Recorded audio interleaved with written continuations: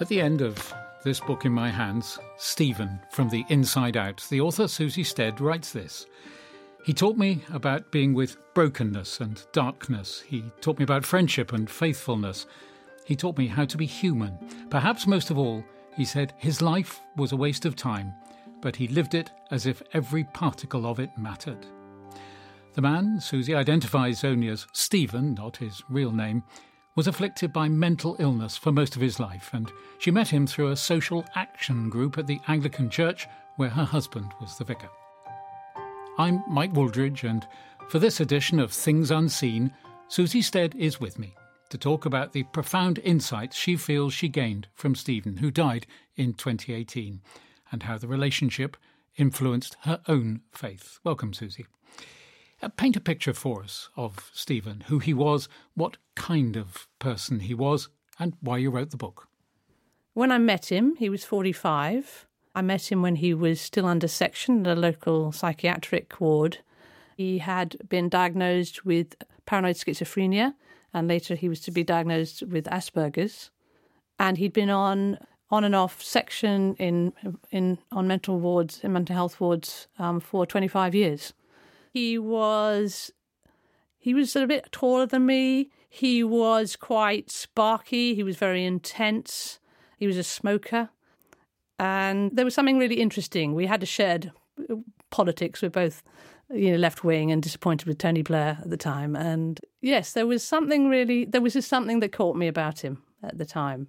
And why you came to write the book? Well, I met Stephen in the year 2000, but it wasn't until 2012 that I decided to write this book. And it was partly because of this moment which struck me, and he may have said it before, but it really struck me. He just said to me very flatly, my life has been a complete and total waste of time. And something shifted in me, and I said, I'm going to write a book about you, and I'm going to show you that it does matter. Tell us more about that, the circumstances of that first meeting with him back in May 2000. There was a group of us from the local church. We were part of a social action group, and I think we'd done quite a lot of talking. So we thought, well, we better do something. And there was this local drop-in which provided support for people with mental health distress. So we thought, we'll go along there. And so that's what I did. And it was in an evening, and I just have a memory of going in with the others, and then I went down. There was a room full of smokers. You used to be able to smoke inside in those days, and I just picked him out to chat to. In the book, you write of it as there were 3 or 4 of us do-gooders. Yes. Is that how you really saw yourself? Where were you in your own life at this stage and in your experience of the Christian faith? I would say I was a fairly classic evangelical, charismatic Christian, really. I might have moved a little bit. That's where I'd come from. I had been incredibly inspired in my 20s by a woman called Jackie Pullinger. The British Protestant charismatic missionary who became very famous through her work and time in Hong Kong. Yes, she just went out there. She wanted to follow in Christ's path and worked amongst drug addicts. And, of course, amongst there you have people with mental health issues. And she just took the message. She just said, Jesus loves you. And she acted. She offered her a place for them to be and cared for them. And so I was really, really inspired by that action. And I'd also been part of a church which slept the homeless. So I really wanted, I'm not sure if I exactly saw myself as a do-gooder, but I did want to do good. I wanted to make the world a better place. And I wanted to see less suffering, I suppose. And I did see the faith. I was part of the Christian faith. I saw Jesus as one who was with the outsider and healing the outsider. When you first met him, Stephen had already been in and out of mental institutions for many years, and we'll touch on some of those experiences and the impact they had on him as we go along. But I want to look at aspects of both of your lives that seem to have been important to understanding your friendship as it developed. Your father was a banker in the Far East. Stephen's father was a banker too, and his mother a teacher. His great-uncle suffered from schizophrenia. His grandmother killed herself. Your maternal grandfather had a nervous breakdown, and your paternal grandmother also killed herself. How significant would you say are those parallels in your backgrounds? I think it really struck me when I was reflecting on that. It's not about them and us, it's just us. And I think as I went through this book, I became much more, and knowing Stephen and some of the stuff going on in my lives, that he wasn't some other sort of person. Do you know what I mean? He wasn't some, I don't know, different type who was mentally ill and who was different from me, and that actually we had a lot of similarities. And how come it was that he turned out how he turned out, and I turned out as I turned out. It helped you understand one another. Yes, I think so, and possibly something connected there. And I feel I gave him a voice because I recorded our conversations and I transcribed some of the stuff he said. And when it got to the copy edit, I said to the copy editor, "You're not allowed to touch his speech because that's his speech and that's how he says stuff." When did your parents split up? 1970. 1970. How old are you then? I can't... 14, 15. Oh, were you very upset about that? It affected my whole life. I was 13 when my parents split up. I'm sorry. And it affected my life too, yeah. Not nice. I'm sorry. No, it's all right. Wasn't great, but... He said something to me at one point, "You know more about me than anyone else in my life." But you found it difficult making friends with people when you were younger? Difficult, yes. Difficult. But I managed to make quite a few in my late teens and early 20s. Well, about 20, I had several friends. Later on in life, I had more friends. Loads more friends. And now I'm falling out with them all now. Soon I'll be a very sad, lonely old man. Betty passes away and I'll just pass away. I'll just And were your friends... I'll just dissipate. I'll just dissipate into oblivion. And your friends that you met, were a lot of them Christians, or was it a mix of people? Some were Christians and some weren't. Mm-hmm. But you were kind of involved in being part of an evangelical church for how long? Late ages? I mean, when did you get involved in the church? Were your parents particularly Christian, or...? No.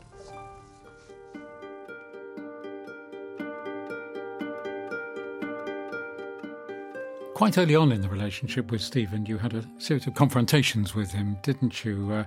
Where he was obviously no longer content with just a coffee once a week. Much more than that, he was demanding of you, and you felt, as you said, trapped between self-preservation and not doing enough. "I'm not Jesus," in swearing for emphasis, you shouted at him on one occasion after he told you, if you were Jesus, you'd invite me in, and you didn't seem to be willing to invite him in on that particular occasion. Tell us more about that whole difficult balancing act. I mean, was Stephen, in fact, challenging you at all levels, and especially, as you've just suggested, when it came to your faith? I think I had an idea of what I wanted to be, which is fairly idealistic. I was in my late 30s, wasn't I, think, when I met him. And I really wanted to be. I wanted to be Jesus for people. And then he was pushing me, and I realised I can't do this. And also I really relied on the middle-class social norms, people who know that you don't try and push too much. No, you don't invite yourself in, and you don't expect to ring people at any time of day or night. And so I don't need to be faced by that. So he was facing me with my own idealism and saying, "Okay, go on then." And it was really painful to wake up to honesty about the fact that I can't do this, which actually I think was hugely crucial, absolutely crucial. And around that time, I realised I no longer want to be good, I want to be real. And that was really, really important. And this being nice is not the real deal. There's a section in the book that you begin with these two quotes. There's a fundamental contradiction at the heart of mental health between care and control, to which you then add there's a fundamental contradiction at the heart of the church between love and judgment. So where were you finding yourself then, and how was Stephen influencing that? So I suppose the key one there, it would be around forgiveness. Yeah, loving and accepting people as they are, not saying, I suppose that's what I'm looking for, that often the church says that, but actually people then get judged. So some of this, for instance, is I saw myself as being selfish when actually I needed to look after myself. And my whole upbringing had been, you must not be selfish, other people first. And Jesus said, love others as you love yourself. And they don't know, there's not that emphasis. One, this love is for myself and for others. And actually, the love goes on. It's not, oh yes, Jesus has saved you, now behave. And, now you must behave, now you must do this, now you must do that. And I just want to say here, I'm not saying, because I feel very strongly about justice, but I think this judgment that you are supposed to behave in a particular way, oh, that's not very Christian of you. You mentioned forgiveness. Now, Stephen would often say to you, wouldn't he, with great irritation, that people were asking him to forgive those that he thought had done great injustice to him. What does that leave you feeling about the whole issue of forgiveness and indeed his approach to it? Well, I think at the time it was really challenging when it came up, because, he had people telling him that if he didn't forgive those who'd hurt him, then he'd go to hell. And it just felt really disgusting to say that to someone who's suffering. He has very serious allegations of abuse, which I believe, and he never found justice. So it was a massive challenge there, and I just felt this is not what it's about, banging people over the head, telling them they have to forgive. I don't see that, and I think it really challenged me in, actually, we start with ourselves. What can we forgive? And also what needs justice? And for you, what's the alternative to forgiveness? Being honest, saying, this is really, really painful. I hate this person. And it's in the Psalms, and I quoted some of the Psalms in the book, and Stephen agreed. We are allowed, this is painful. Somebody has hurt me. There is no justice.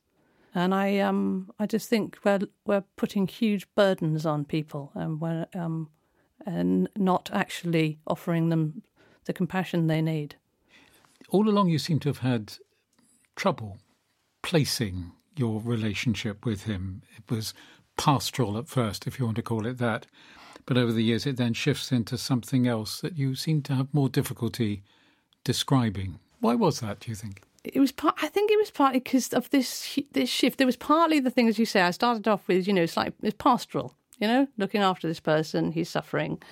And then it was slightly resistant. Okay, well, he's not going away, so let's keep contact. And I think that it took me, it was the shift to recognise that I'm not just there reluctantly looking after someone, but he is someone I care about and actually love. And I didn't really get that until right at the end, because he annoyed me so much. And I was thinking, how come I love him when I'm feeling so irritated?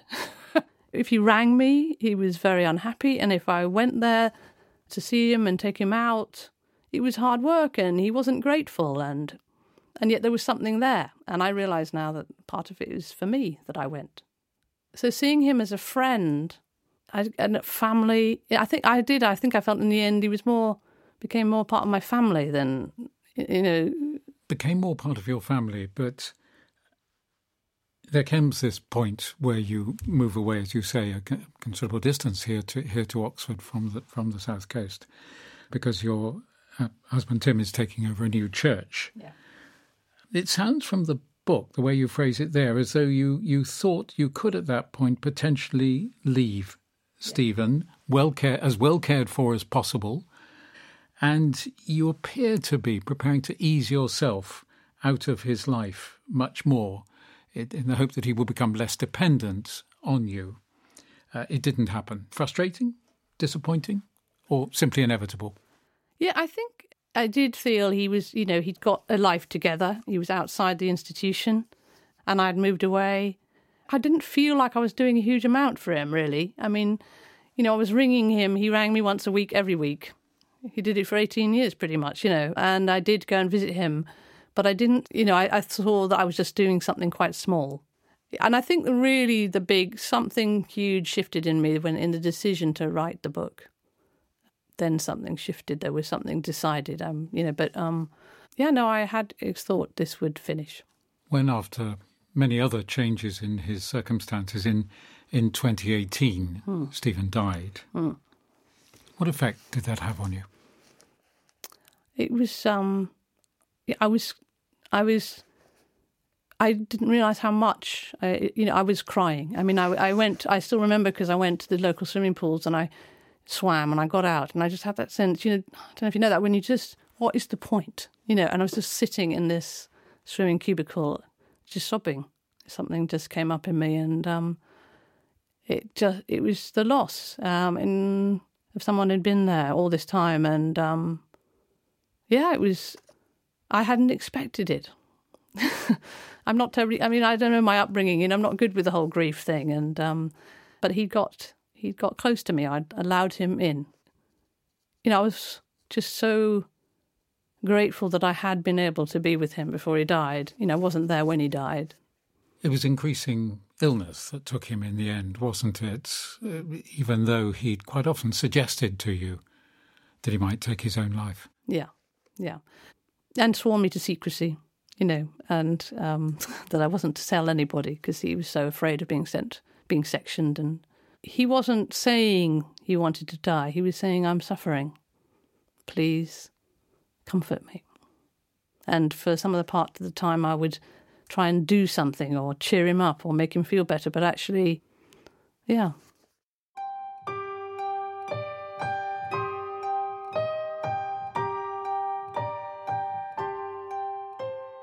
You called the book Stephen from the Inside Out.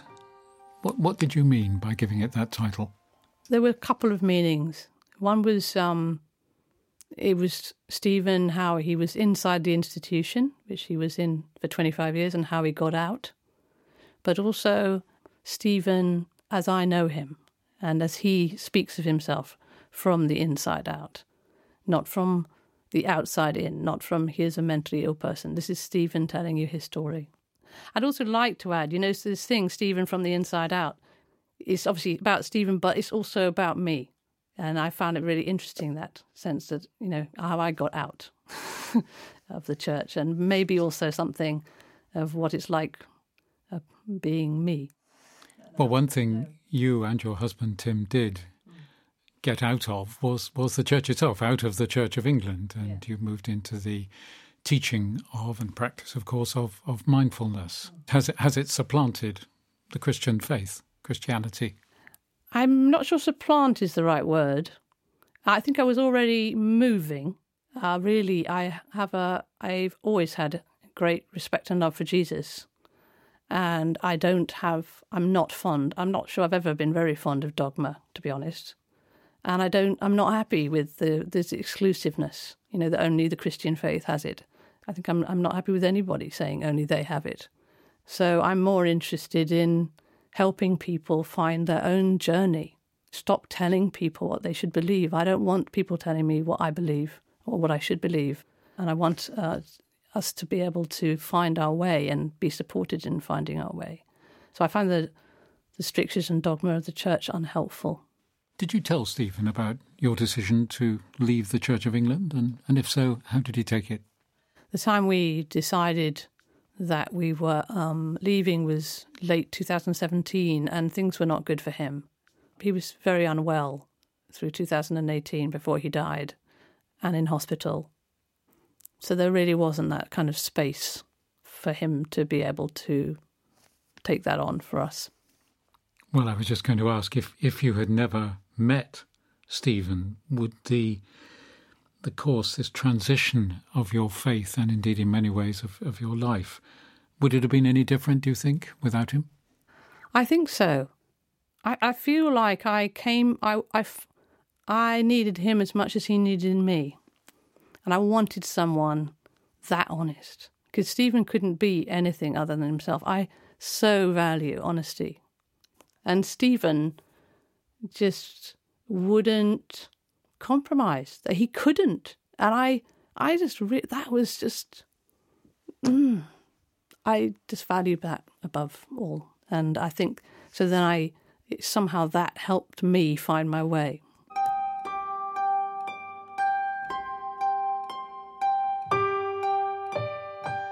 Susie Stead, thank you very much. I'm Mike Wooldridge, and you've been listening to Things Unseen, produced by Mike Lanchin for CTVC. If you'd like to listen to any of our other podcasts, just search online for Things Unseen Podcasts.